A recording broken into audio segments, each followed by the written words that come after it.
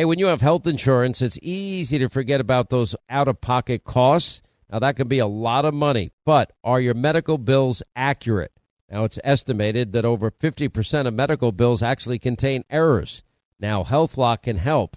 HealthLock technology securely connects with your insurance and flags any overbilling, wrong codes, or fraud. Now, you can even have HealthLock work on your behalf to get money back from select past bills. Now, to date, HealthLock has helped its members save over $130 million. Check them out online, healthlock.com. Go there today.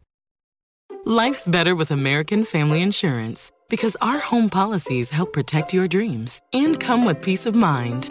Save up to 25% by bundling home, auto, and life. American Family Insurance. Get a quote, find an agent at amfam.com. Products not available in every state. Discounts may not apply to all coverages on an auto or home policy. Discounts do not apply to life insurance policies. Visit amfam.com to learn how discounts may apply to you. American Family Mutual Insurance Company, SI, and its operating companies, American Family Life Insurance Company, 6000 American Parkway, Madison, Wisconsin.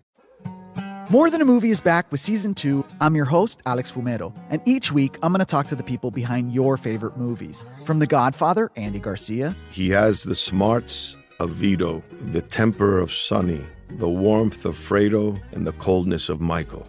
To the legend behind La Bamba, Lou Diamond Phillips. When I walked in, I didn't think I had a shot at Richie because John Stamos' picture was already up on the wall. Listen to More Than a Movie on the iHeartRadio app, Apple Podcasts, or wherever you get your podcasts.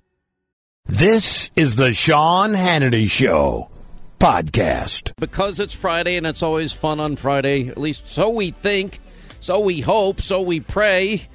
800-941-SEAN if you want to join us. You know, this is an amazing story about Hillary Clinton. Let me go through this for you because this is exactly why Hillary Clinton, the terrible candidate, continues to lose one primary contest after another to a cranky, old, miserable socialist curmudgeon from Vermont and whose campaign continues to just stumble and stumble and stumble and whose negatives continue to grow. I mean, and this is a scandal involving her and involving her husband, and I think it's very important that we pay attention to this. This is one of many things that you will hear about, learn about, and probably won't see in the mainstream media in the course of our vetting of Hillary. Now, starting this week, we have begun the process. And every day on this program, every night on Hannity, we are going to begin the process of vetting Hillary and doing the media's job. And there are things about her that I guarantee you that many of you have forgotten or not heard about. You know, and I have some of my favorites, and I'm going to hold them for the right time. But so why is Hillary struggling so much? Well, now we've got a scandal involving her and her husband, Bill. Now, it's a story by James Grimaldi. We've told you the Clinton Global Initiative, which arranges donations to help solve the world's problems. George Stephanopoulos, one of the donors, got called out by Trump this morning on Good Morning America, which cracks me up because every time he calls him out, you can see poor George squirming in his chair. But anyway, they set up a financial commitment that benefited a for-profit company, part owned by people with ties to the Clintons, including a current and a former Democratic official and a close friend of former President Bill Clinton. Now, the problem with all of these deals, you know, this is why Bernie Sanders was absolutely right to demand that Hillary Clinton turn over those speeches that she gave to Wall Street and to big banks, because she made more money in an hour than most people will make in 3, 4, 5 years.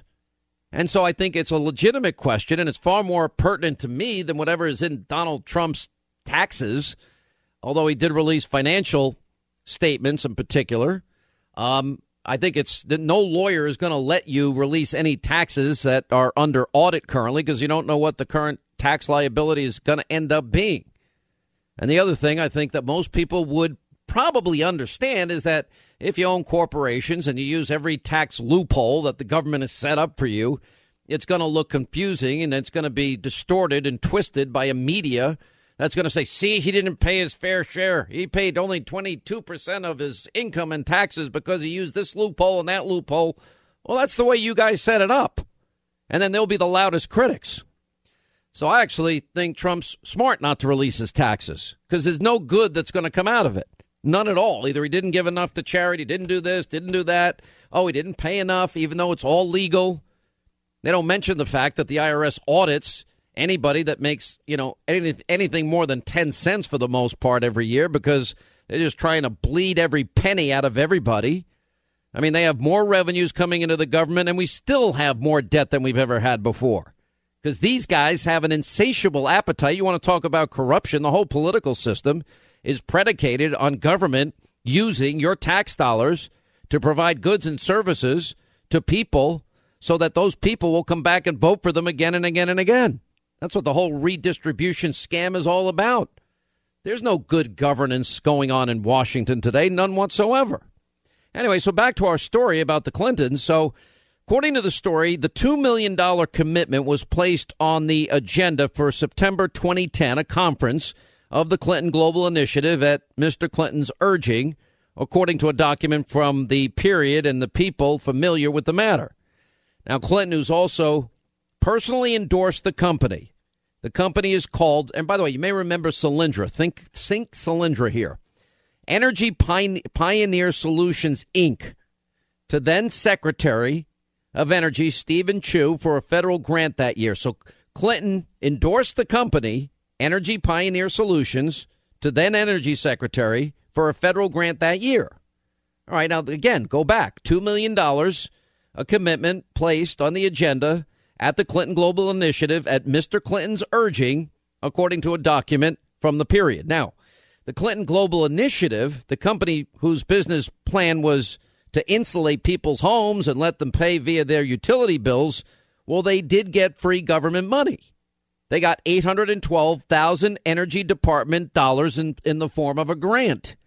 Now, the Clinton Global Initiative is a program that Bill, Hillary, and Chelsea, the Clinton Foundation, which in turn has now come under criticism for donations received from governments and corporations that had business before Mrs. Clinton when she was Secretary of State and could be impacted and affected by the decisions that she would make as a president. I got to go back. Remember, the Clinton Foundation, all the money that countries like Saudi Arabia, the UAE, Arab Emirates, all these other countries gave to the Clinton Foundation. Well, let's look at Saudi Arabia. They gave money to the Clinton Foundation. How do they treat women? Clinton is the women's candidate, Hillary Clinton, gender equality. Has she ever spoken out publicly about life for women under Sharia law in Saudi Arabia and the fact that they're told how to dress, that they can't go to school or they can't go to work on their own and they can't drive a car on their own and they can't even leave their house without some male relative being with them? Where's Hillary Clinton championing their cause?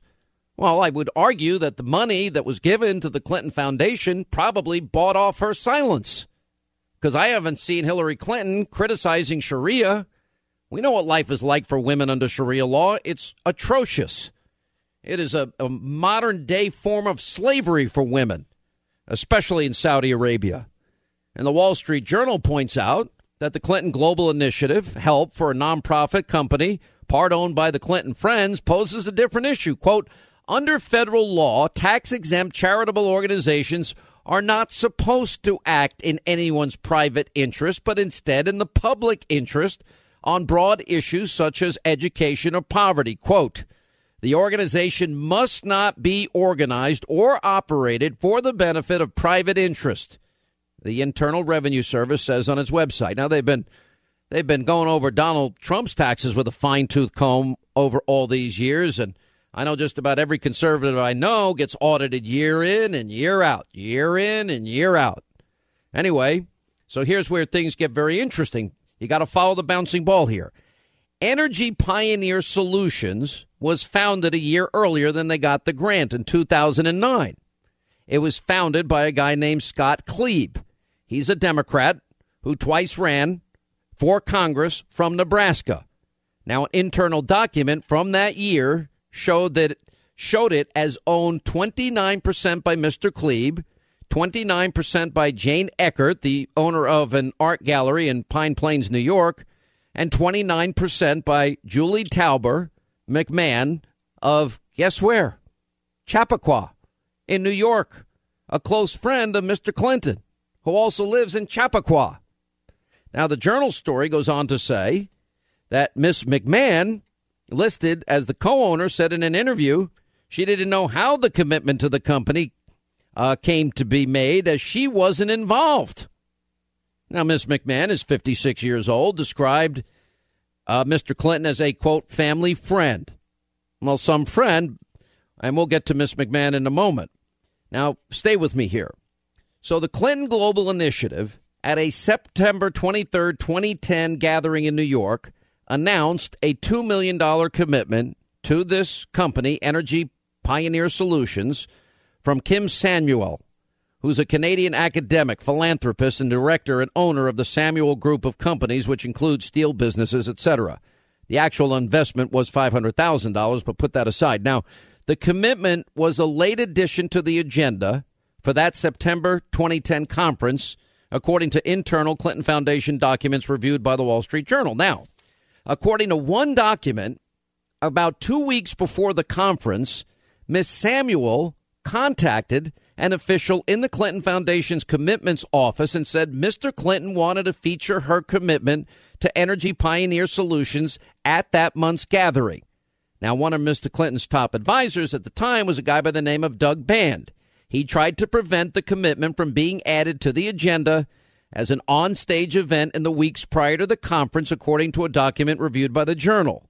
The commitment was entered into a database on the Clinton Global Initiative website. A few months later, it was removed.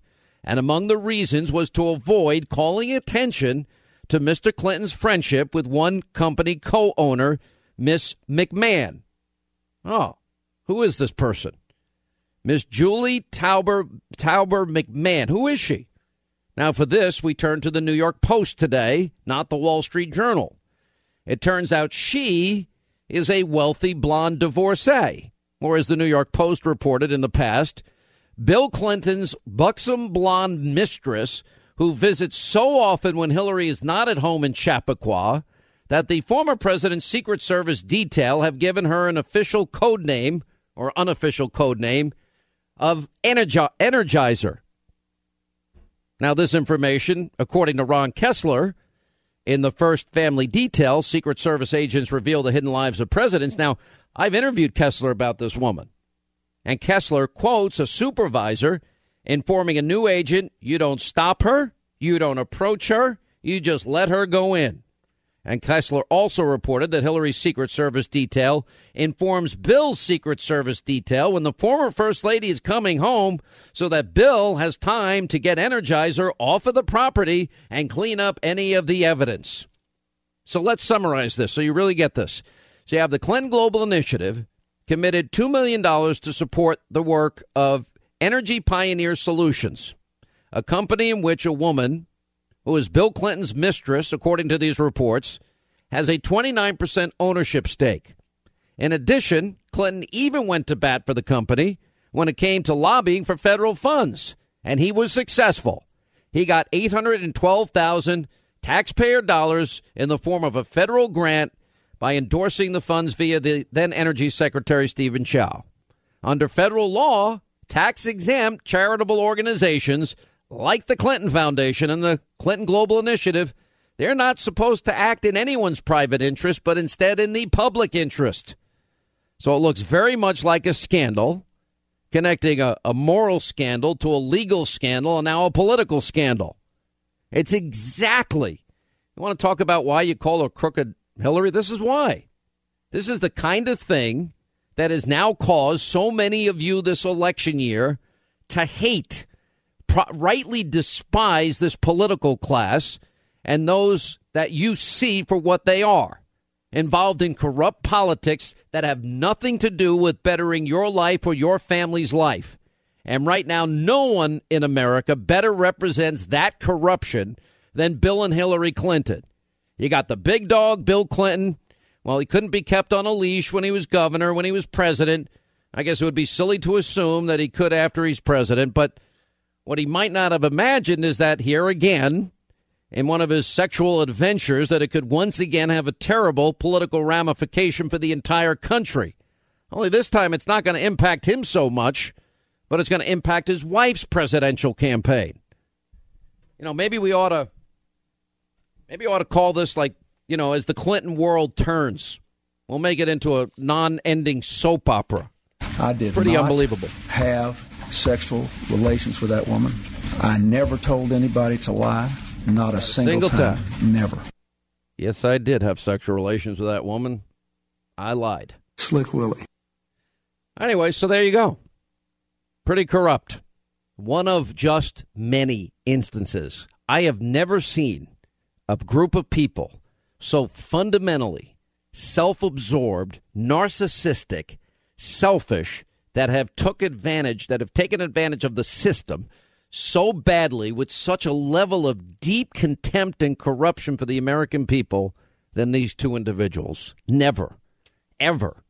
Crooked doesn't even begin to capture how bad the Clintons are. The administration, the radicals, the Frank Marshall Davis, Alinsky disciples, the Acorn organizer, the member of the Church of GD America, friend of unrepentant terrorist Ayers and Dorn, Barack Obama, released a directive. They thought you weren't paying attention. On a Friday, of course, notifying public schools that transgender students must be allowed to use the restroom and locker room facilities corresponding with their gender identity. What about the states having the right, local communities having the right to solve these issues on their own? What's wrong with that? So what does that mean? We're going to have... and let me just stop and say that. I always thought it was the strangest thing. In high school, went to St. Pius X Prep Seminary. Good thing I was a good athlete, because they used to, after gym, they'd say, everyone has to go take a shower. And it's just one big open space with all these different showers. I'm like, this is weird. And I'm like, I'm not doing that. I just didn't feel like it. And anyway, so it would end up in high school that the dopey sport gym teacher would run around. The guy, Mr. Schneider, is actually a nice guy, but he'd run around telling everybody, go take the shower. And I'd be like, no, I'm not taking your stupid shower with 30 other people. Anyway, so I just wouldn't do it. So after a couple of weeks of getting demerits and me just standing firm, they just left me alone. I also played varsity soccer and basketball and baseball, so I guess that kind of helped. I was one of their better pitchers, so they were stuck with me. But, what are we going to have now? So you're going to have, a 12-year-old boy? Because let's say you have kids between the ages of 9 and 14 taking gym classes at the same time. So if, let's say, one of the 14-year-old boys identifies as a woman in terms of his sexual identity, then you have a 9-year-old girl that, what are they all supposed to shower together? I mean, and that's perfectly fine. And the local community, they're either going to like it or they're going to lose federal tax dollars, which is what the administration is saying. The Texas Lieutenant Governor, Dan Patrick, said, I believe it's the biggest issue facing families and schools in America since prayer was taken out of public schools. And he said this will divide this country, not along political lines, but along family values and school districts. He says that the president, the administration will withhold funding if schools do not follow this policy. And he was referring to possible consequences if they don't adhere to the Obama mandate. Well, in Texas, he can keep his 30 pieces of silver. We will not yield to blackmail from the president of the United States, noting that Texas public schools get $10 billion in federal funds over a 2-year budget. Well, what are they going to do? It's pretty interesting. Anyway, so Barack Obama said if schools don't knuckle down and force girls showering with boys and force 8-year-old girls to have to endure boys coming into their bathroom, he's taking money from the poorest of the poor. The president of the United States will be ending the free breakfast, free lunch program. That's what he's saying. He got a standing ovation for saying it. I know this is not, you're probably thinking, why are we dealing with this issue? Because it's not, I actually had a great talk with Bruce Jenner, who became Caitlyn Jenner. There's been a lot of news out there, whether he regrets it this week or not. I've not spoken to her at this point, sorry. And, I told him because I've known him for a lot of years, interviewed him. He's a pretty conservative guy. We actually had a good laugh. He said, you know what the most shocking thing with the Diane Sawyer interview was? When I said I was a Republican and a conservative, her mouth just was like, huh? So when we talked, she said that to me. I said, I don't understand it. I was very honest. I said, for the life of me, I don't understand this. And then he went, Caitlin, I want to get the gender right here. Caitlin went on to say that, a lot of kids have this issue and they commit suicide. Nobody wants pain for people in their lives. No conservative I know wants to see people in pain. And I really believe Americans like me that maybe don't understand it. And I was very forthright in saying that. Maybe we don't understand it, but nobody wants other people to be in pain and suffering. That's not the point. We shouldn't have to adjust the entire society to accommodate for what on the surface seems to be a very, very, very, very small, minute portion of the population. And then to have the government dictate it makes it even that much worse because those states have zero authority. It seems to be a 10th Amendment issue to me. And this is going to be a lawsuit, just like the Obama administration lost another part of a lawsuit against funding aspects of Obamacare this week. Nobody paid a whole lot of attention to that. And the whole thing gets extraordinarily frustrating for a lot of people. And I think when, I'll give you a case in point. And this was actually in the Chicago Tribune today, of all days. And it just talks about a Westtown man accused of choking an 8-year-old girl until she passed out inside a bathroom of a restaurant in the South Loop neighborhood. The girl was inside, I guess, Jason's Deli in the 1200 block of South Canal Street with her mother around 1:15 p.m. Saturday when the two became separated. The girl went into the bathroom. At some point, Reese, the mother, came into the bathroom Reese somebody came into the bathroom and started choking the girl with his hands, causing her to become unconscious, according to the Chicago Police Department. Anyway, he then picked up the unconscious girl, carried her into a small bathroom stall, closing the door so she couldn't leave, and pushed the girl's mother when she came into the stall to rescue her daughter. Girl was taken to the hospital for treatment, condition not immediately available. Anyway, police inside the deli held this person for the police after they were alerted to what was happening. The officer at the police station, anyway, said the guy became aggressive, swung a fist at the officer, resisted arrest, et cetera, et cetera. Well, why can't we just have women's rooms and men's rooms? I mean, if you have male body parts and you're going to put that person in an environment, but you identify with a woman in terms of, I think I'm a woman, although I have male body parts. Okay, that's your thing. So does that mean that a 14-year-old boy now gets to go to the same bathroom as 9-year-old girls? Or does a grown man get to go to the bathroom with girls as well? And do we have any consideration for other people and their sensibilities? We over-sexualize kids enough as it is. We rob them of their innocence. We bombard them with sexual images from the day they're born. I mean, can we cut the kids in elementary school and high school some slack here? Now we have to have classes on this. They can't read, write, or do math, but we'll have classes on transgender issues in school. That's what's going to happen next. I don't know what else to say about what I'm about to inform you of here. I now have been told the depths to which this Never Trump movement is now moving. And I mentioned to you, we saw Paul Ryan, we saw the whole thing play out yesterday. And I can understand, all right, I picked up 3 areas where Paul Ryan disagrees with Donald Trump, probably on trade.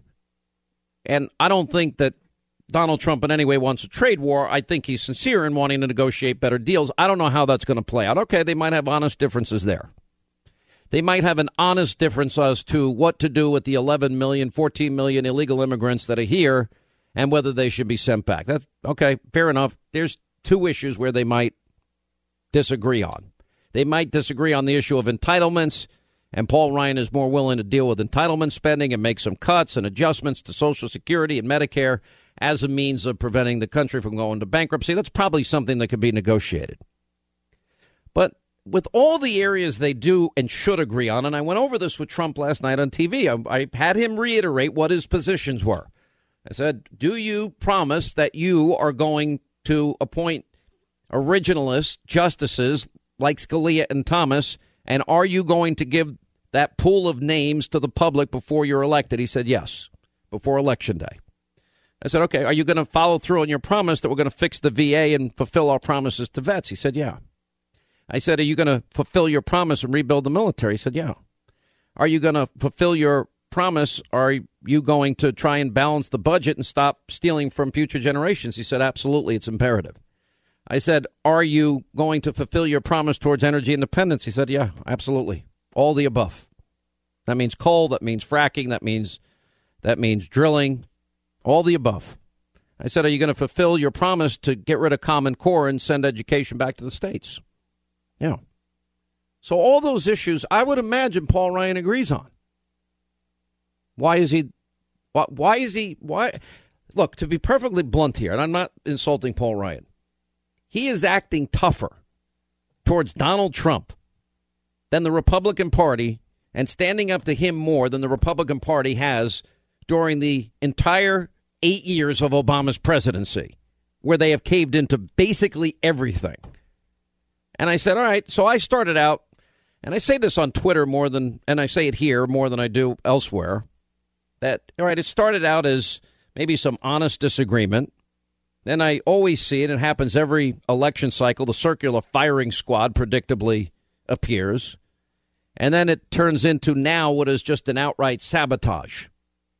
I know phone calls have been made and are being made to potential relevant third-party governors and others in the hopes that not only will they run at third party, would they even consider running only in specific states, and somebody else may run in other specific states, meaning there's no chance in hell that they could win, but the reason for doing so is just to stop Trump. Now, there were articles this week how Bush and Cruz supporters, big money people, are actually now moving over to Hillary Clinton. So it's gone from disagreement. It's gone from breaking promises like Lindsey Graham and Jeb Bush that they would endorse the eventual nominee.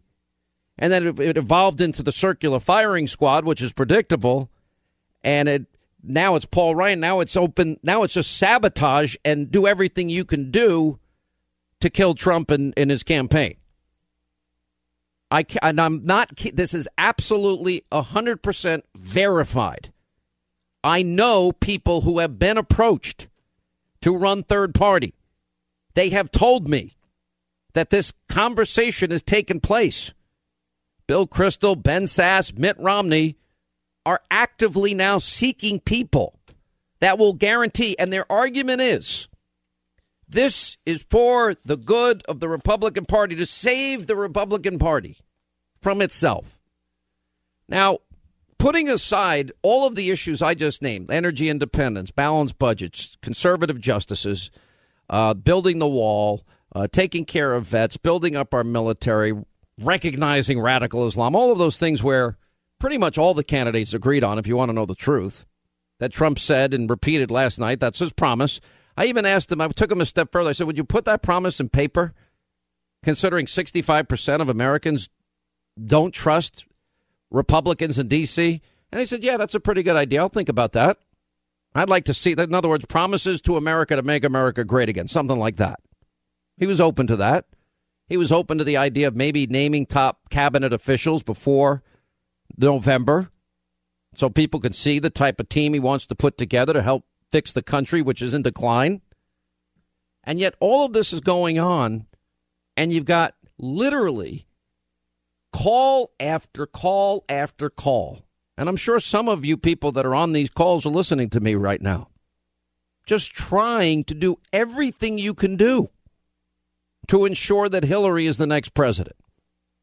So when the wall doesn't get built, when vets aren't helped out, when the military is not built up, when Obamacare remains the law of the land, when Hillary's liberal justices are chosen for the Supreme Court, you can blame, you can lash out at talk radio, Fox News. What you're really lashing out is the people. Because in record numbers, Americans waited in line, long lines, record numbers of people voting in a Republican primary, and they voted and they listened to the candidates and they made a choice you don't like. So as a result, you have nothing but contempt for what their choice is. And now what you want to do is sabotage these people. What you want to do is undermine them. And often you are the same people that begged and forced these people to swallow candidates they didn't agree with 100%, like Bob Dole and John McCain, liberal Republicans. I don't think I've seen anything like it. Well, if you want your sabotage, if you want to be part of the circular firing squad, you can do it without me. I'm enthusiastically supporting Trump in his nomination. I hope he appoints good people. I hope he fulfills the promises he's made in the many interviews I had with him. And if he did, the country is going to be infinitely better off. If he would just build the wall and make us energy independent and live within our means and just give us conservative justices, that's enough. That would be a massive, massive important step towards bringing America out of its precipitous decline. Let me say this. I think we had a very encouraging meeting. Look, it's no secret that Donald Trump and I have had our differences. We talked about those differences today. That's common knowledge. The question is, what is that we need to do to unify the Republican Party and all strains of conservative wings in the party? We had a very good and encouraging, productive conversation on just how to do that.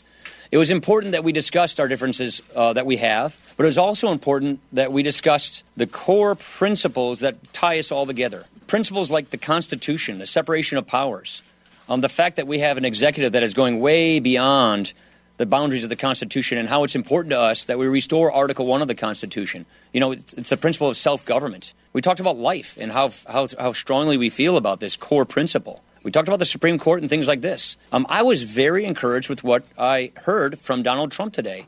I do believe that we are now planting the seeds to get ourselves unified, to bridge the gaps and differences. And so from here, we're going to go deeper into the policy areas to see where that common ground is and how we can make sure that we are operating off these same core principles. And so, yes, this is our first meeting. I was very encouraged with this meeting, but this is a process. It takes a little time. You don't put it together in 45 minutes. So that is why we had, like I said, a very good start to a process on how we unify. Maybe it's me, and maybe I'm a little cynical here. What does he want to know? Why is this so hard for him to say, yeah, I agree with him on all of those issues right there, and Hillary Clinton is on the other side? I don't understand why that's so hard. Well, I think a big thing today was the judges, the justices, Supreme Court, and I think that they felt very good about it. I had this idea a couple of months ago because I was getting a little bit of pushback from some great people and some great friends of mine that are in Congress, and they were telling me that, how can we feel a little bit better? And I came up with this idea that I would come up with a list of really, really terrific, acceptable judges, conservative, and I'll put that list forward, and that'll be a list from which I'll choose, or at least a list, at a minimum, a list from which I'll sort of use as a guide. And I'll tell you, that went a long way. People really like that idea a lot. I think the headline is positive first step toward unifying our party. It was a great meeting, and that's the only way it can be described. That doesn't tell us a lot. It doesn't, but that's because it was a private meeting in my office, and I'm not going to talk about the specifics other than to say things were discussed that were specific. It was a cooperative meeting. It was mutually, I think, cooperative and positive, and that's the only way you can describe it. My understanding is that you have spent a lot of time over the past week on the phone with Donald Trump, talking to him almost every day, sometimes multiple times a day. You talked a lot to your old friend, Paul Ryan. You guys have known each other since way back from Wisconsin Republican politics, to be the bridge builder here. Is that how you feel? Well, I think it's an important role for the party. I mean, unifying the party should be no surprise to anyone that that's one of the jobs of being chairman of the Republican Party. And it's important to be unified. It's important to remember that... But it's not usually this hard. Well, you know what? This was not a usual election. I mean, it was a very contentious, tough primary. And obviously, no one can deny that. It's something that a lot of us haven't been through. Do you feel like a couples therapist? No, you know what? You wouldn't say that if you're in the room. It was great. And I think that it had very good chemistry between the two of them. You expect an endorsement soon from Paul Ryan now? Look, like I said, it was a great first step. toward unifying the party, and I think if you read both of the statements that came out of Speaker's office and Donald Trump's campaign, they echo the same feeling. All right, there you have it, the three statements, the big powwow, the sit-down, the peace summit between Donald Trump, the presumptive Republican nominee, and the Speaker of the House, Paul Ryan. You heard from Ryan, you heard from Trump, you heard from Reince Priebus, the RNC chair, and joining us now with his insight, Michael Steele, former chairman of the RNC himself and host of the Steele and Unger program on Sirius XM. Welcome back, my friend. How are you? It's good to be with you, Sean, as always, buddy.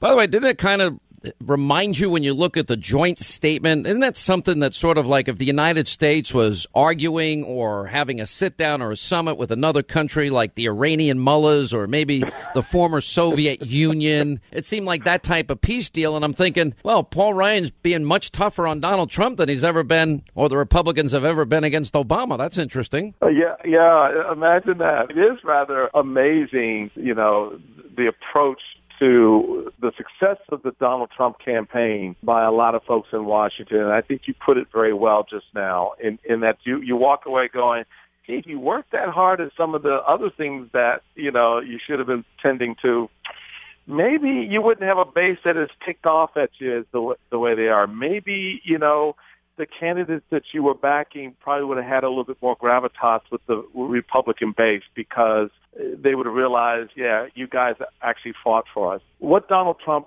still brings to this conversation across the board, Sean, and that includes Democrats and independent voters out there, is something that Hillary Clinton, that she saw play out with our Republican friends, she's going to run into this wall too. The people have a connection. Yeah, there's stuff they don't like that he says.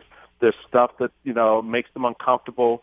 But they know one thing, one takeaway that's a constant. He's a fighter. And he's a guy who's going to go to the mat on the very principles that these other guys just talk about. It's a big difference. I think it's a big difference. Here's what I went through last night. So I had Trump on Hannity last night. And I went through, okay, now let's go over your agenda. You want to balance the budget. He even mentioned to me many times he likes the penny plan. All right, I would think Paul Ryan agrees with that. They may disagree on the issue of entitlement reform. Fair enough. Sure. Let's put that off to the side. They may disagree on free trade issues, although I think Trump is basically saying, I want to negotiate better trade deals. He doesn't want to have a trade war. I've asked him that many times. Let's put that one aside. The third difference I see is not the wall necessarily, but what to do with the 11 million people here. Three differences, but now let's go to the agreements. And those are the only three differences I can think of. Trump is pro-life. He is pro-Second Amendment. Trump wants to fix the VA for our vets. He wants to build a much stronger military. He said that he wants to balance the budget. He says he wants to repeal Obamacare, replace it with health savings accounts. He says he wants America energy independent. He says he wants the schools to get rid of Common Core and send it back to the states. He says he wants conservative justices and will give the names of the pool of justices he would only use for the Supreme Court. So tell me where the disagreement is here. Except three issues I can find that are somewhat nuanced. Where's the big difference here that he would even consider withholding this support? Well, that's a good question, isn't it? It is a good question because everyone seems to come up with the three that you cited. They'll throw in trade. They'll throw in that was one of the three. But I was going to say that was one of the three. But then trade, what to do with the immigrants that are here, right? And the other issue is I don't even remember now. But policy. But you're talking policy because then, Sean, it goes off into other things. So. Oh, entitlements was the third. Yeah, go ahead. So under the immigration umbrella, that then peels off into, what he said about Muslims, what he said about Mexicans. And as I try to explain to people, those are vehicles to get your attention. And he's got your attention. Now we have the conversation because when you're standing on a stage with 17 other people, I got to get you to pay attention to something different. I got to get you to pay attention to something new. We're going to look at these problems a different way, and I'm not going to do it in the conventional manner that you're used to.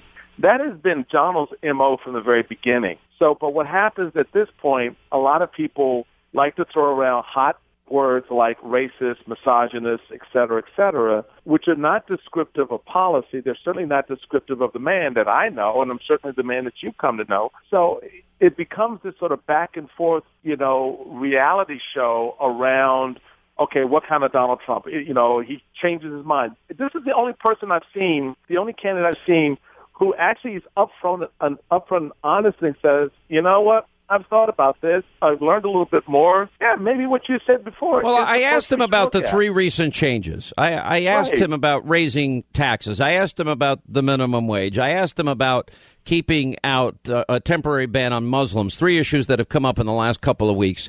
He said, no, I want minimum wage to be decided by states because a state like New York economically is very different than a state like Alabama. So let the states decide. On the issue of raising taxes, he stands by his rate, which would be lower than what the current rate is. On the third issue, it's the same thing. He said, no, I said, I'm not rethinking it. It has to happen, but we have to know that the Americans are going to be secure first before we let in people. And our security intelligence forces are telling us that ISIS will infiltrate the refugee population. So he clarified that. So, to me, as I say, it seems tougher than any negotiation that the Republican Party, and I'm not just saying Paul Ryan, have had with Obama in years. That's what it seems like to me. No, it is. And you want to stretch out some more of those policy differences. Again, you're looking at, subsets within broader topics of, health care and taxes and the like, So you'll throw in Medicare drug negotiations. You'll throw in Social Security where,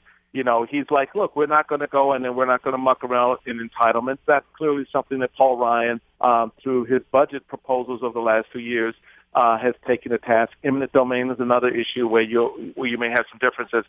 But again, Sean, I don't know why at this point we're focused so much on the differences between our nominee and the party. The party, I think, has made very clear who they wanted. And clearly those differences, it's not like Donald Trump hid his views on the border, hid his views on taxes, hid his views on trade, hid his views on Planned Parenthood. I've seen you take him to task on that. I've seen you drill down on those issues. The base has seen it and heard it. And yet 10 million and counting votes, more than any other Republican in the history of the party in a primary contest, has been cast for him.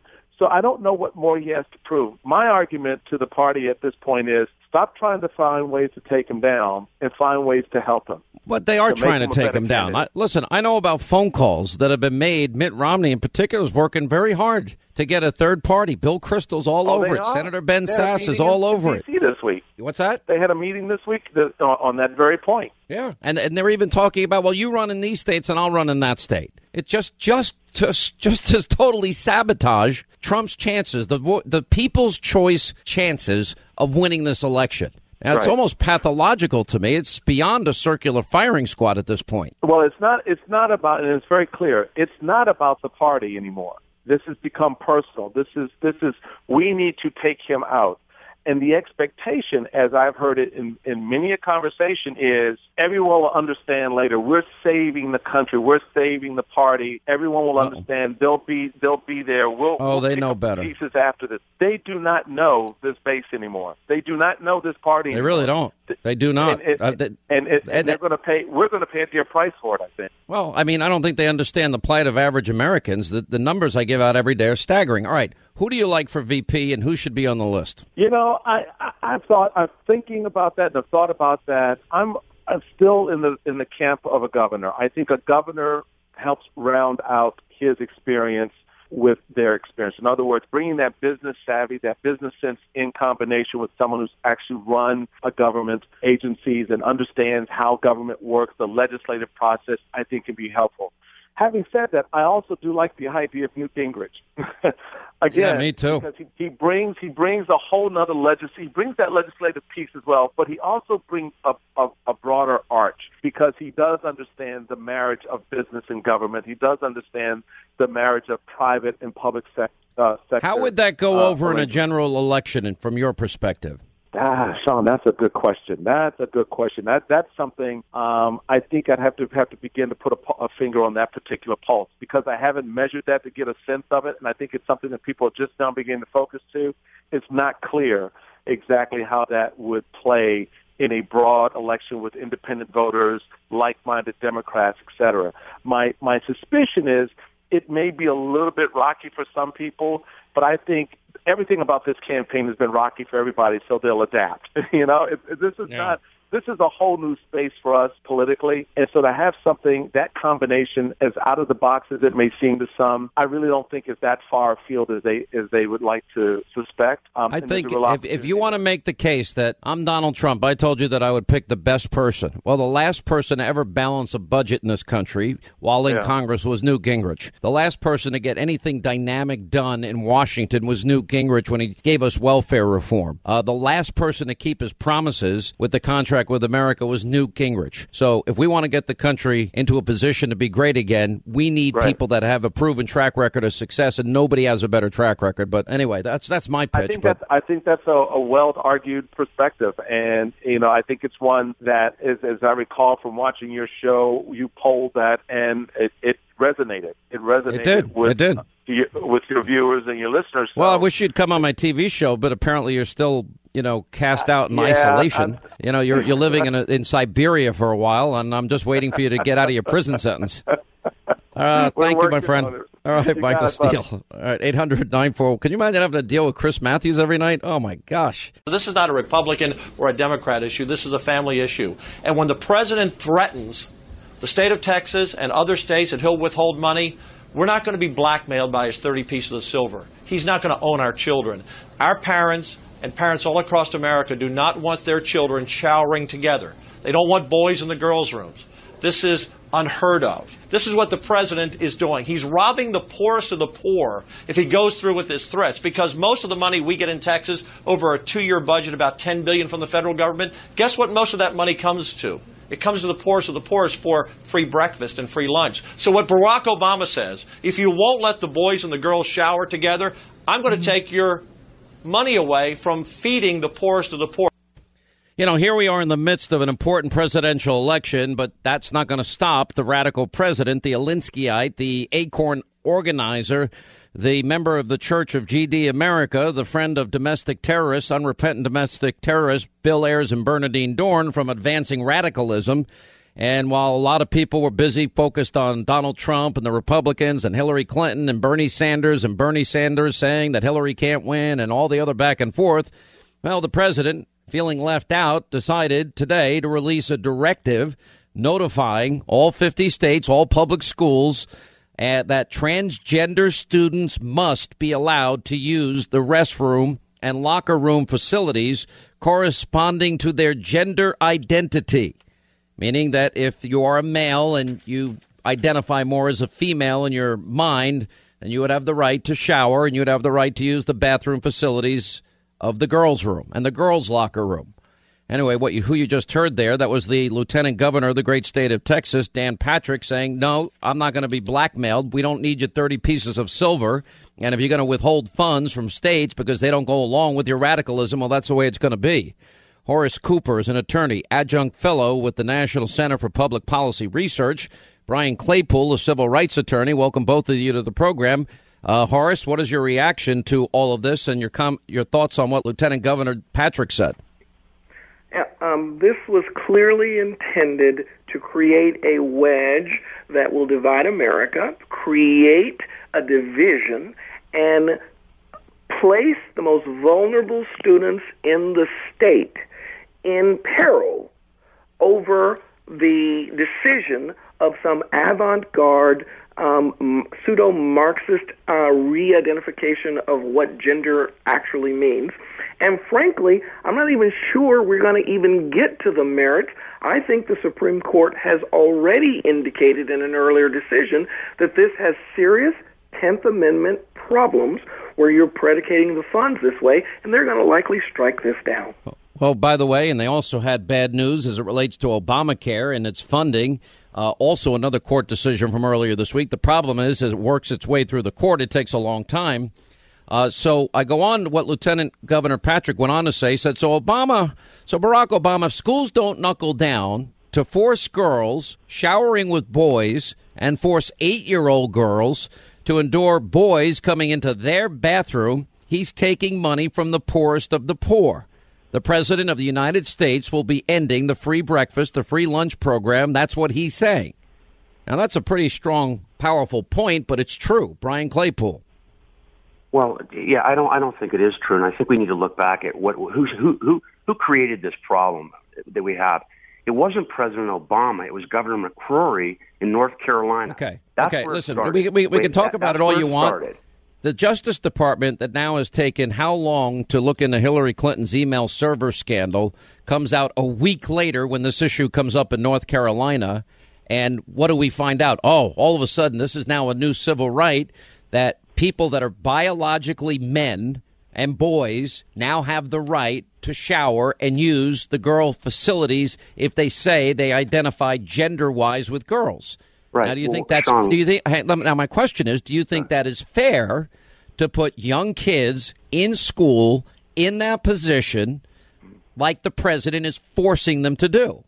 Yeah, I think it is fair, and I'll tell you why.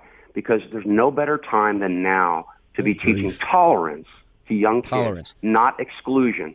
Given what's been happening in our country. So when I went to high school, we used to shower. You know, the way they had showers set up is, you know, it's just one huge shower. Everybody lines up, and I always thought it was weird. I never liked it, and I used to not shower, and I even got a demerit. I said, I'm not showering with those people. And that's what I said. And then finally they just realized I was a pretty good athlete. I was a varsity athlete. They left me alone.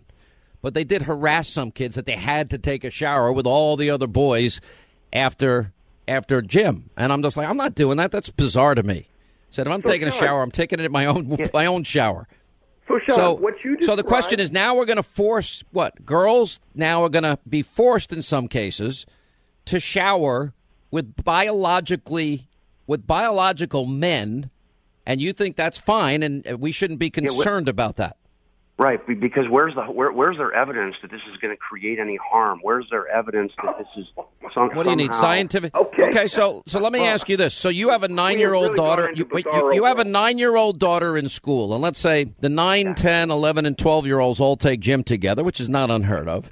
And then after gym, all the kids shower. And because there's 1 or 2 or 3 boys that identify as women, so your daughter, 9-year-old daughter's taking a shower with 3 12-year-old boys. You don't have a problem with that? Right. Yeah. No, I don't. And by the way, I have a 10-year-old. I asked you, do you have a problem with that? No, I don't have a problem with that. Because you don't? I would talk to my daughter. No, because it's a teachable moment, Sean. A teachable moment. Teach her. Yes, it's a teachable moment that people have choices in this world. Do you have a problem with that, Horace?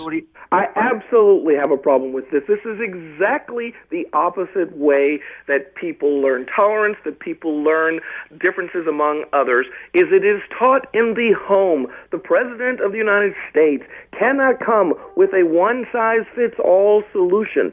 When you mentioned the school shower situation, at least it was the policy of the school district that needed to get adjusted and changed, and it wasn't some a mandate from Washington that required everyone to do it the way it was done when you were younger.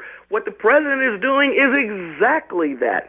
And he is saying to the most vulnerable people in the community, that is those recipients, either because of educational deficiencies or income deficiencies, they are going to be the ones punished. That is cruel. Now, by the way, the one thing that came out after the North Carolina case, and Linda reminds me that the leader was a gay man who was convicted and a registered sex offender, according to documents that were made available to Breitbart News. And Chad, I think Severance is the place, the president of Charlotte Business Guild, which describes itself as a network of LGBT. So it was reported professional business owners, employees, individuals in the Charlotte area who apparently meet to nurture a network of business contacts. Here's the thing. You know something? I don't really care if you want your 9-year-old daughter and you're okay with your 9-year-old daughter showering with a 12-year-old boy or a 14-year-old boy, Brian. Okay, that's your choice. Yeah, but there are a lot of parents, excuse me. There are a lot of parents, including myself, that don't think that's a particularly healthy environment for my 9-year-old daughter. So how about we do it this way? How about you and all your liberal friends, you can have your liberal bathroom areas and you can have all the transgendered back and forth that you want. And then for people that prefer the old-fashioned way where the girls have their bathroom, the boys have their bathroom, and they can have theirs. How's that? That would be freedom of choice, wouldn't it? Free choice? Pro-choice? I'm pro-choice. Number one, the paramount issue here is whether transgender folk are protected class under Title VII of the Civil Rights Act. Obama and Loretta Do you believe in state rights? Do you believe in states' rights?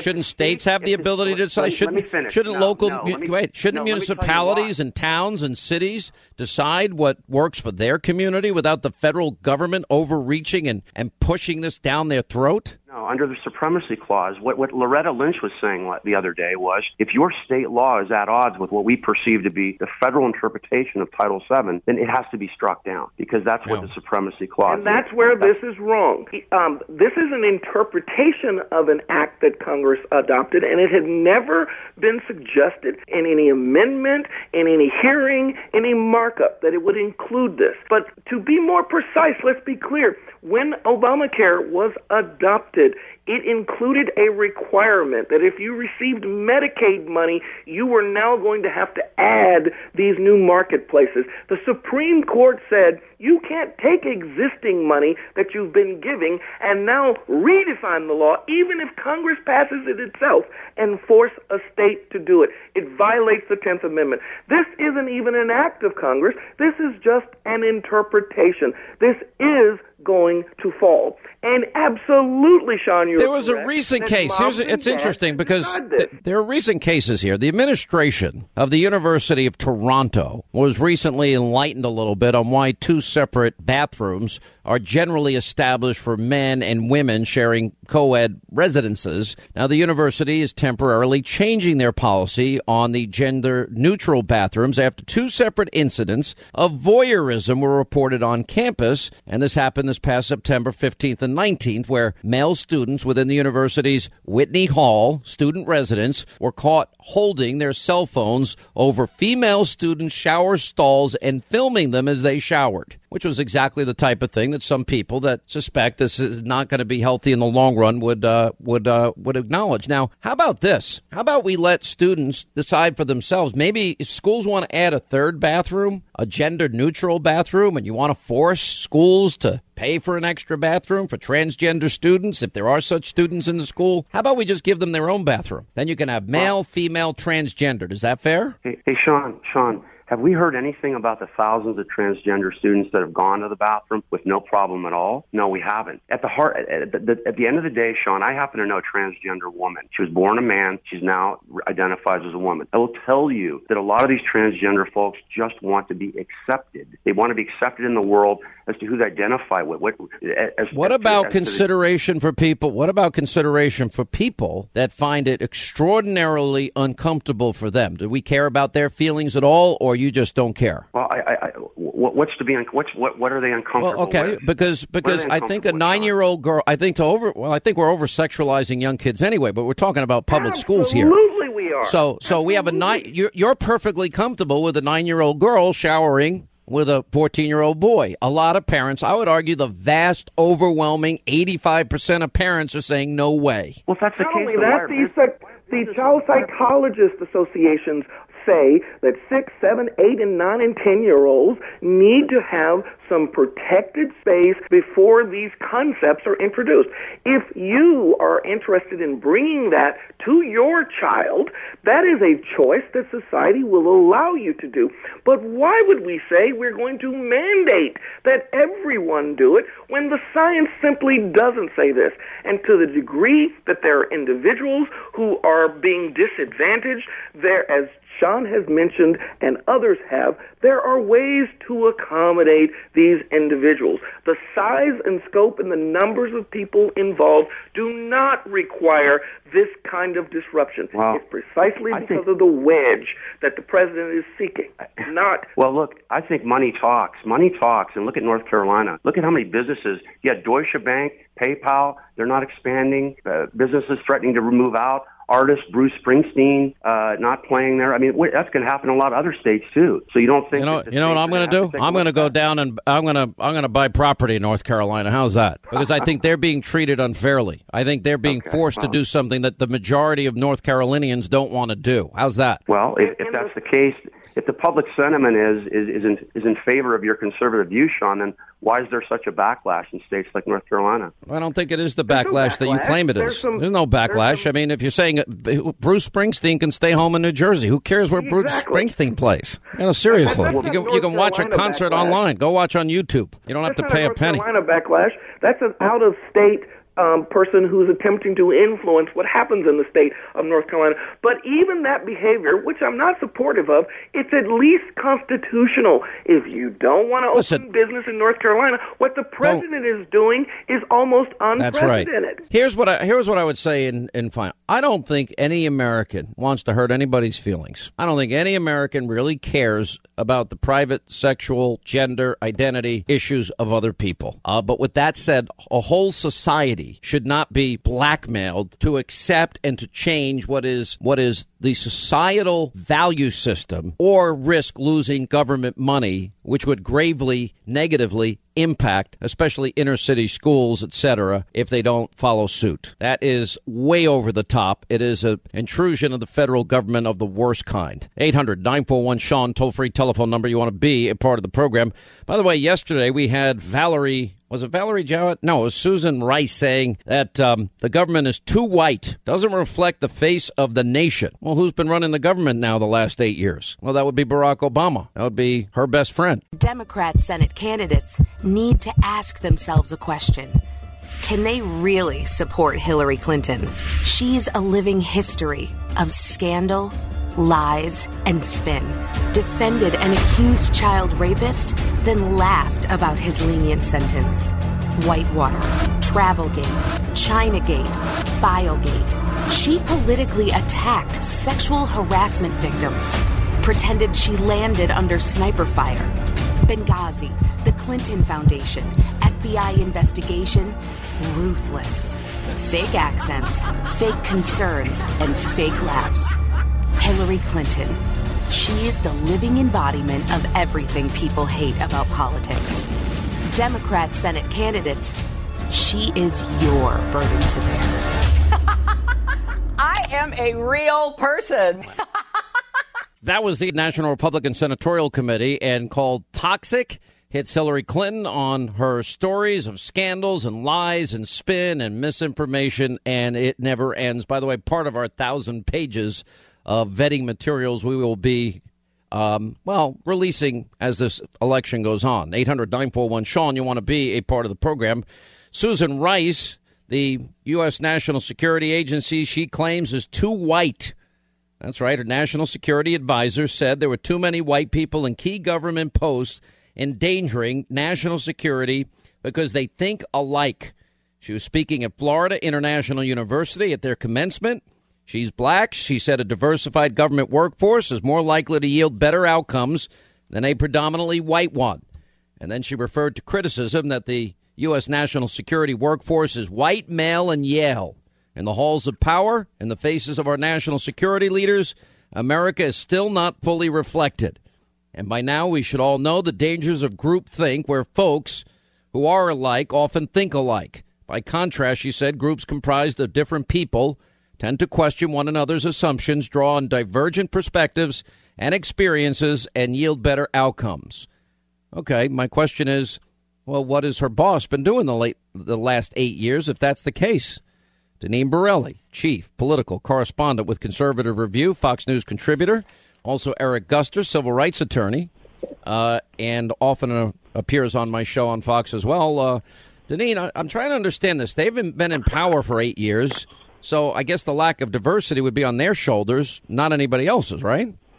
Well, it's really outrageous comments coming from Susan Rice and from the Obama administration, Sean. And, so many things could be much better, but Obama prefers big government and believes in more in government than in the power of the individual.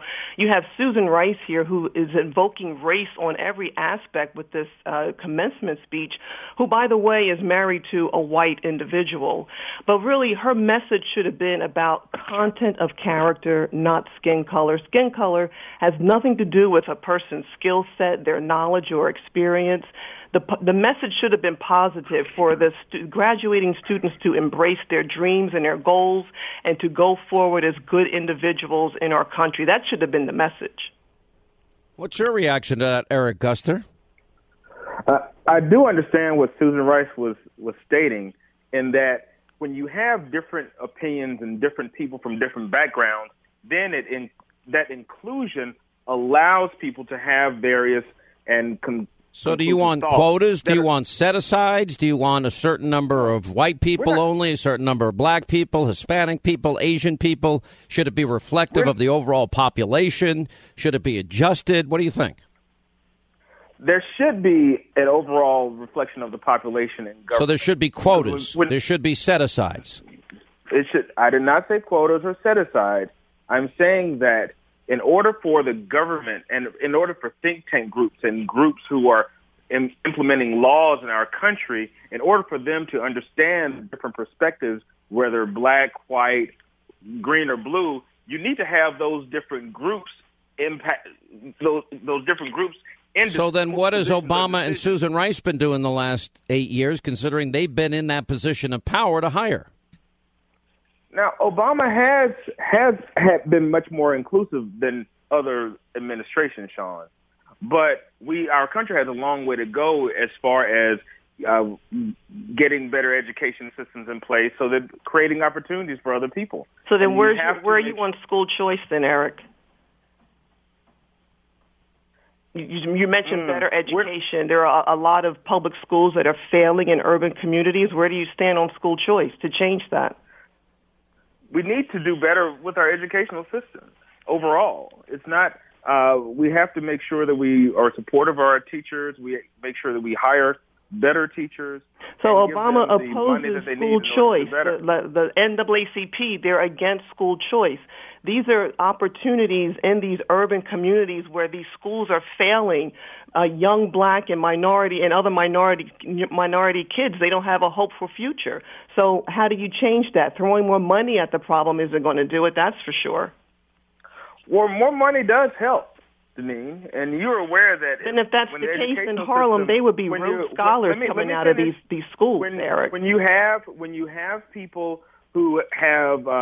who don't have the best technology, who don't have the best materials, then they're in a lesser position than others. That's why it must be a fair system for all children. And what would make it right is to have these schools that are accountable, the administrators, the teachers, the parents, the students, but also to have the parents have the power in their hands. And that is why I was asking you, where do you stand on school choice? You're not really answering that. So where do you stand on providing more funding for urban schools? Throwing more money at the problem isn't fixing it. Look at Harlem. I'm sure you're very familiar with what's going on in Harlem. These kids these schools are doing a disservice for these kids. I'm a former board member with a charter school in Harlem, and these kids know the difference from going from a public school to a charter school. They feel safe, they feel included, they feel responsible, they want to go to school every day. In the public schools, there's violence, there's fighting, the teachers don't care because they have their pensions and the unions backing them. You can't fire them. So there's no accountability when it comes to these failing public schools. So to change the problem, to change the dynamics, as you were saying, don't you think school choice would be a great way to start? But as far as the failing schools, some of them are so you're not answering that question. Based upon. No, I'm not. Some of them are failing because. All right, let me get into this because I think we're going around in circles here. Let me start with Hillary Clinton and the story that came out earlier this week. I think it was the Daily Caller that broke the story. That, in fact, Hillary Clinton, the Clinton Foundation, pays women 38% less than men. Hillary Clinton the foundation has taken millions of dollars from countries like Saudi Arabia that treat women horribly. How, Eric, does she claim to be the champion of women's rights when she never criticized Saudi Arabia and their treatment of women or some of these other countries under Sharia, but took their money? It looks like they bought her silence. And then also, how does she justify paying women so much less at her own foundation and lecturing anybody about gender issues? I have read some of the stories in reference to her pay, so she does need to address that. But some of her donors saying, "Oh my gosh, don't take money from Saudi Arabia because of a certain thing that they do," that is a ridiculous statement to make for you, Sean. But Hillary Clinton does have to take control of what happens within her campaign and within her administration. And if she's touting for women to be equally paid, she needs to make sure Did she start to her own house? Okay, but she doesn't. She's not cleaning up her own house. That's the point. The second thing is here women can't drive. Women are forced to dress a certain way. Women can't decide on their own if they go to school or work. They can't even leave their own house without a male relative. She takes she takes money from those countries, and then she doesn't say a word about the horrible treatment of women. So how sincere is she really about women's rights? Deneen, it would seem to me that that's indicative of a person that can be bought and paid for. Yeah, well, she's not sincere at all, Sean. Hillary Clinton is a liar and a hypocrite. She's playing the woman card when it comes to equal pay. And really what it comes down to is about choices. Some women choose to leave the workforce, or some women choose not to move up the ladder. I worked in a corporation for 20 years, Sean, in the HR department, in one job, and I saw how men and women stayed in the same position for 20 years or more. So again, it's about choices. I also saw the salaries and bonuses of these individuals, and that is based on their experience, their education, and their level of responsibilities. No. I just find it doesn't really matter what empirical evidence comes out. You're still going to support Hillary no matter what, Eric. It doesn't matter. We can have Hillary on video robbing a bank and shooting a bank teller, and you still support her. That is not necessarily true, Sean. But not necessarily, but there's a good chance you'll support her. Comparing her to Donald Trump, I absolutely will support Hillary Clinton. Donald Trump is the worst, most divisive candidate we've seen in 20 years. And all right, I got to run. Thank you both for being with us. I got it. Thank you both. Vicki in Nassau County. She's listening to the all-new AM 710 WOR. Vicki, how are you? Glad you called. Pretty good. And just to let you know, that's Nassau in upstate New York, not Nassau County. Oh, I'm sorry. I just assumed it was Nassau County. That's right. By the way, you're lucky because Nassau County is the second highest property tax county in the country. And guess who lives there? Little old me. How lucky am I? Oh, okay. I was listening to your show yesterday, and I wanted to call up. I know you were upset about Paul Ryan and Trump, and Paul Ryan was kind of on the fence about not wanting to endorse Trump just yet. And I just wanted to say I think it's a brilliant media stunt, basically. They're using the press, free press. It's been a story now for like a week. And no matter whether he endorses them or not, it's something that it looks like Trump is trying to work with the Republican Party, and I think it's great. Yeah. Well, I got to tell you something. I think in the end it probably works to Trump's benefit because it just reinforces every reason why people voted for him. He's not establishment. Thank you, Vicki. Sure. Robert, Spring, Texas. Robert, how are you? Thanks for taking my call. Yes, sir. So I was listening to Paul Ryan talk about his meeting with Trump yesterday, and he said that the president's gone beyond what the Constitution allows.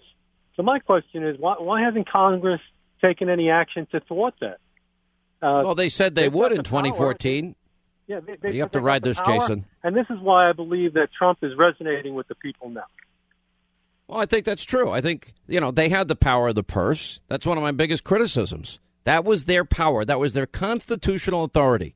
And when the president acts illegally and unconstitutionally, it's their constitutional duty and obligation to step in. But they didn't want to cause a confrontation. They didn't want to be blamed for a government shutdown. They were afraid to stand up to the president. The president rolled them again and again and again. And that's a big problem for me. Betty, Palm Desert, California. Next, Sean Hannity Show. Hey, Sean, I have a comment and a question. Yeah. My comment is I feel the biggest reason Trump even ran was that the Republican Party didn't do what the people wanted. Thus, he ran and is the presumptive nominee. I'm sick and tired of hearing about Trump's taxes. Yeah, so his taxes are meaningless to me. And then to have Mitt Romney do it, and Romney went through that himself, and then to hear stories about how they're trying to convince one person after another to run third party. I mean, I don't understand. It's now become more than sabotage. It's pathological. It's now, you have even stories coming out about Republican donors now going over to Hillary Clinton's side. I mean, it's beyond anything I ever thought. I never realized the establishment was that entrenched, that in love with their own power. Well, and also speaking of audits, okay, audit Trump and whatever, but what about the Clinton Foundation? No, that's a big problem, too. Sometimes I even feel like when Fox interviews your contributors, or the contributors that are for Fox, they're supportive so much toward Hillary. I'm like, what the heck are they talking about? Are they being paid by this evil foundation? Maybe even Mitt Romney is. I don't think they're being paid by the foundation. I don't know what their deal is. You know, it's gone from being just opposition to now being to a circular firing squad. Now it's almost like a suicide mission for some people. They're so locked into this. And the strange part is all these years, all these many elections where conservatives were lectured about the need to grow up and suck it up and not take their toys and not go home. I mean, it's very odd and very strange that here you have a record number of Republicans showing up in a primary, and it's going to be a record number by millions, a greater percentage than ever. And here the Republican Party, who has said that they want more people in the party and voting and the electorate, you're getting all these blue-collar workers coming in and people that don't like American trade deals and border problems. And now they're available, and they're trying to sabotage them. All right, let's go to our busy phones on this Friday. We'll start in West Palm Beach in beautiful Florida. And standing by is Ron. Ron, how are you? Glad you called, sir. Yes, I wanted to talk about Obama's accomplishments from yesterday's show. Okay. And, I have a few. Hang on. Wait. I want you to give us the three specific things that Obama has done. No, hang on. I'm going to give you what the criteria is. Relax. Three specific things that Obama has accomplished that has made the world a better place for Americans. Go. Okay. He passed Obamacare, which saved my niece's life. My niece was denied continuously from doctor's visits because she did not have insurance because of her pre-existing condition. And if it wasn't for Obamacare, she would not be here today, and she's only 10 years old. So I'm very grateful for Obamacare. All right, let me stop you. I'm not going to argue. By the way, I'm happy that she got well. I'm happy she got the care she needed. I really am. I know what that means to you personally. Here's the problem. It's like somebody saying, well, the stock market's been great for me. That doesn't impact the 95 million Americans out of work and 50 million in poverty and 46 million on food stamps, or the 1 in 5 families that don't have a single individual in the labor force. Maybe Obamacare did work for you. I'm glad. But for most Americans, the overwhelming majority of Americans, they didn't keep their plan. Many lost their doctor. And on average, people didn't save $2,500 per family per year. They're paying 30 to 60% increases last year, and it's going to go up again this year. And it's crumbling of its own weight. So I can't agree that it's an accomplishment, but I'm going to give you that one because it so impacted your life personally, okay?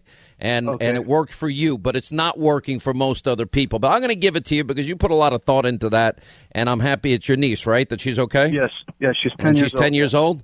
All right, tell her she's in our prayers. All right, ready, go, 2. Okay, he handled the BP Gulf spill, which affected Florida very well. No taxpayers ever paid that, and that was written in stone.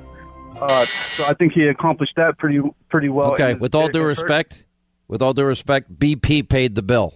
Exactly. So it wasn't government, and I don't think you can give any one person credit. I mean, BP wanted to clean it up from the get-go, so I'm not buying that. Try again. Go. Okay, and if it wasn't for his stimulus package that my governor, Rick Scott, that moron, he tried to deny it, but he accepted it, I would not have a job right now, and I'm a firefighter.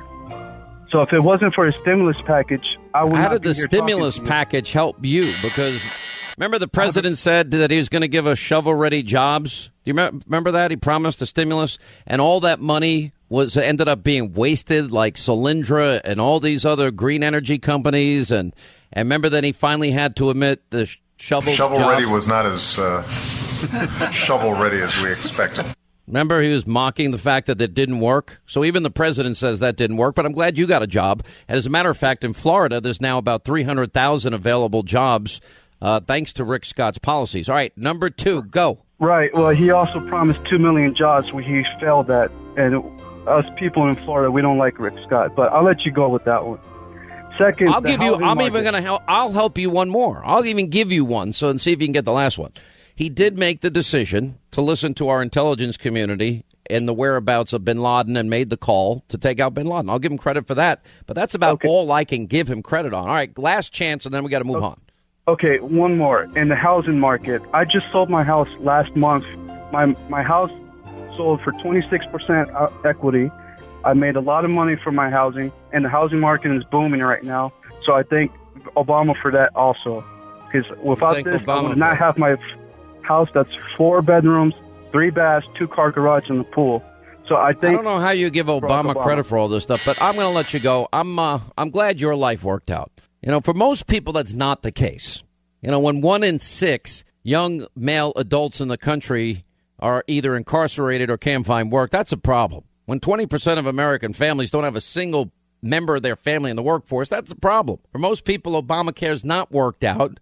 Yeah, the housing market has recovered, but still home ownership rates are lower than they've ever been. Median income is down $5,000. You know, I keep throwing out the real stats, and, you know, there are instances where people benefit. I can't dispute that. But for the most part, the overall trend is horrible. Rebecca, Maryland, wants to refute this idea about Obamacare. Rebecca, how are you? Glad you called. Yes.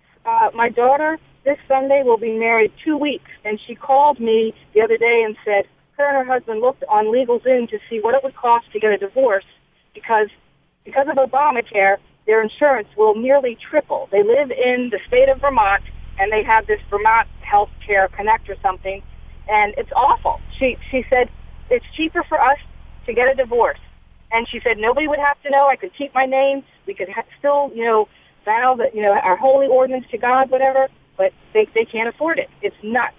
I don't know who likes Obamacare. I mean, it's ridiculous. You know, look, I mean, this guy's, I'm not going to sit here and dispute his story, and I guess there may be a few other stories out there like that, but everything that we were promised didn't come to pass. And the problem also is becoming, well, they've cut Medicare to help pay for this, and the medical taxes, the device tax, medical device tax on top of it. And then you don't have the portability issue. And then you have, companies like United getting out of the Obamacare business because they can't make money at it. And then you have young people. I kept saying this from the beginning. The young and the healthy end up subsidizing the old, the sick, and the disabled. And unfortunately, it's just not a free market system, and it's falling of its own weight like everything else. It will not survive the next 5 years. It probably won't survive the next 2. All right. Thank you, Rebecca. Gary is in Duluth, Minnesota. Next, Sean Hannity Show. How are you, Gary? Hey, Sean. Doing pretty good. How are you? I'm good, sir. What's happening? I'm just wondering why you're backing Mr. Trump, and I just want to know why he won't release his taxes. And personally, there was a poll that came out. I saw it today. I don't really care what's in Mr. Trump's taxes, to be perfectly honest. All it is a media game of gotcha with taxes. You can't win. Either you didn't give enough to charity, or, meanwhile, Bill Clinton gave his old underwear to charity. How pretty despicable is that? In years gone by. Or, they're going to say, oh, he was taxed at a lower rate because this is what the insane tax code we have allows him to do. He also has issues that he's being audited, and as a result, he can't release some of the years because of audit issues. You know what? I think I'm more interested in what Hillary said to Wall Street and big banks when they paid her $200,000-$300,000 for an hour's work. I'd like to know what she said to them. That's what I'm more interested in. I'm not really interested in Mr. Trump's taxes, and whatever loopholes he used. Remember, politicians set that system up. So, anyway, I hope that answers it. You'd like to see it. I'd like to see what charities he's given to. I'd like to see him back up what he says he's doing, and that's gonna prove it right there. Yeah, well, maybe if he didn't get audited every year for 10 years, maybe it wouldn't be a problem. The IRS has this tendency. If you look, the average person is never going to get audited because they get a W-2 form and it's simple A, B, C, and it's done.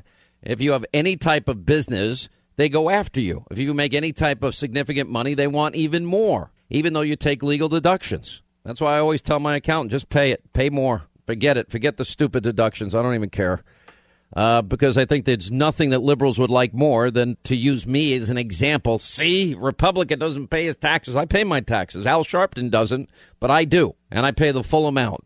and it ends up being about 60 cents out of every dollar I make going to government. Carol, Jacksonville, Florida, WOKV, AM and FM. What's up, Carol? How are you? Hey, Sean, I'm a huge fan, and I wanted to touch base with you about Paul Ryan, and I totally agree with you. I voted for Ted Cruz in the primary.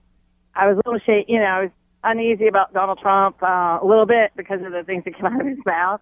Not that I disagree with him. I am, I consider myself a conservative constitutionalist, and I'm a veteran and registered nurse, and but we need to get behind our number one leader now, which is Donald Trump. And I plan on voting for Trump, and I'm actually going to donate money to his campaign because we cannot take another 4 years of Obama, and that's what Hillary Clinton is.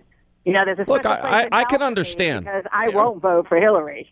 Look, the issues that we think that Paul Ryan and Donald Trump would agree on. All right, we've got to fix the VA because we've been screwing vets. We've got to build up our military. Okay, I would think they agree on that. I would think they at least agree on a border fence, if not what to do with the people that are here illegally, but at least the fence and building the wall. I think they should agree on energy independence. They should agree that we've got to get our budget in balance. They might disagree over whether or not entitlements need to be cut. Paul Ryan thinks you have to cut entitlements. Trump says he doesn't want to do that. But that's probably open for negotiation in the end, like every budget is. I know that on other important issues like justices, Trump has said that he's going to release the names of people, a pool of people of which he'd pick from. I think that's important, and I think that should give reassurance to conservatives that he means what he says. I think repealing Obamacare is really important. I think they agree on that. Now, so where are the issues that they might disagree on? Okay, what to do with the illegal immigrants here? Okay, that's one. Number two, they might disagree on trade issues. But when I interview Donald Trump, I said, okay, do you want to start, some type of trade tariff battle, conflict, war and be a protectionist? He says absolutely not. He wants to negotiate better deals. So that's something that you have to see play out because you don't have any idea how that's going to go. The third thing, and this is an issue that I have struggled with a lot, America's role in the world. And Trump is saying we cannot continue to get bogged down in these foreign conflicts. And as a supporter of what George W. Bush did, not only was I a supporter, I think it was needed. I think it was necessary. I think it was the right thing to do, especially after 9/11. My problem with military use now has to do with America's political ability to navigate the waters and finish the war and win it. And when we send 5,000 kids that died in Iraq and Afghanistan, and others have their legs blown off, and others have their faces blown up and their arms blown off, only for the war effort to get politicized, and then a next president comes in and pulls out the troops from the conflict, even though we needed to stay there longer, and then it creates an opening for ISIS. You got to ask, why did we ever send people there to fight, live, and die? They won the war. And now Mosul and Ramadi and Fallujah to create are in the hands of ISIS. We did the same thing. 58,000 American kids died in Vietnam. And then the war became politicized. And then we lost the war. We can't do, I can't in good conscience accept this anymore. So I think I've been really, really running this over in my mind over and over again. America's next step for conflict has to be that we build up the biggest, baddest, meanest, most technologically advanced strategic warfare plans in the history of man, where we're not going to have to send kids in Humvees that are not up armored and go door to door in Iraq ever again, and that our wars are going to be fought from a distance, and our wars are going to insist that the people that have the most to win, to lose or gain are going to be involved in the actual fighting. So, I in that sense, I've changed based on the way events end up playing out. Anyway, so does that make sense to you? Anyway, I hope that makes sense to you. More Than a Movie is back with Season 2. I'm your host, Alex Fumero, and each week I'm going to talk to the people behind your favorite movies. From The Godfather, Andy Garcia. He has the smarts of Vito, the temper of Sonny, the warmth of Fredo, and the coldness of Michael. To the legend behind La Bamba, Lou Diamond Phillips. When I walked in, I didn't think I had a shot at Richie because John Stamos' picture was already up on the wall. Listen to More Than a Movie on the iHeartRadio app, Apple Podcasts, or wherever you get your podcasts. Hey, I'm Jay Shetty, and I'm the host of the On Purpose podcast. This week, I talked to Orlando Bloom in a rare interview where we went deep into how to get comfortable with fear and how to change the guilt and shame thought pattern. People say, what are you afraid of, right? I'm afraid of fear, because it's like, I want to confront anything in my life that feels challenging on those levels. Listen to On Purpose with Jay Shetty on the iHeartRadio app, Apple Podcast, or wherever you get your podcasts. Hi, I'm Michael Rappaport. And I'm Kibi Rappaport. And together we're hosting Rappaport's Reality Podcast. We have a passion for reality TV, and we're inviting you into our living room. We're dissecting the drama, and we're giving praise to the single greatest form of entertainment on television today. That is right. Reality TV is the greatest form of entertainment on television today. Listen to Rappaport's Reality with me, Kibi Rappaport. And me, Michael Rappaport, on the iHeartRadio app, Apple Podcast, or wherever you get your podcast.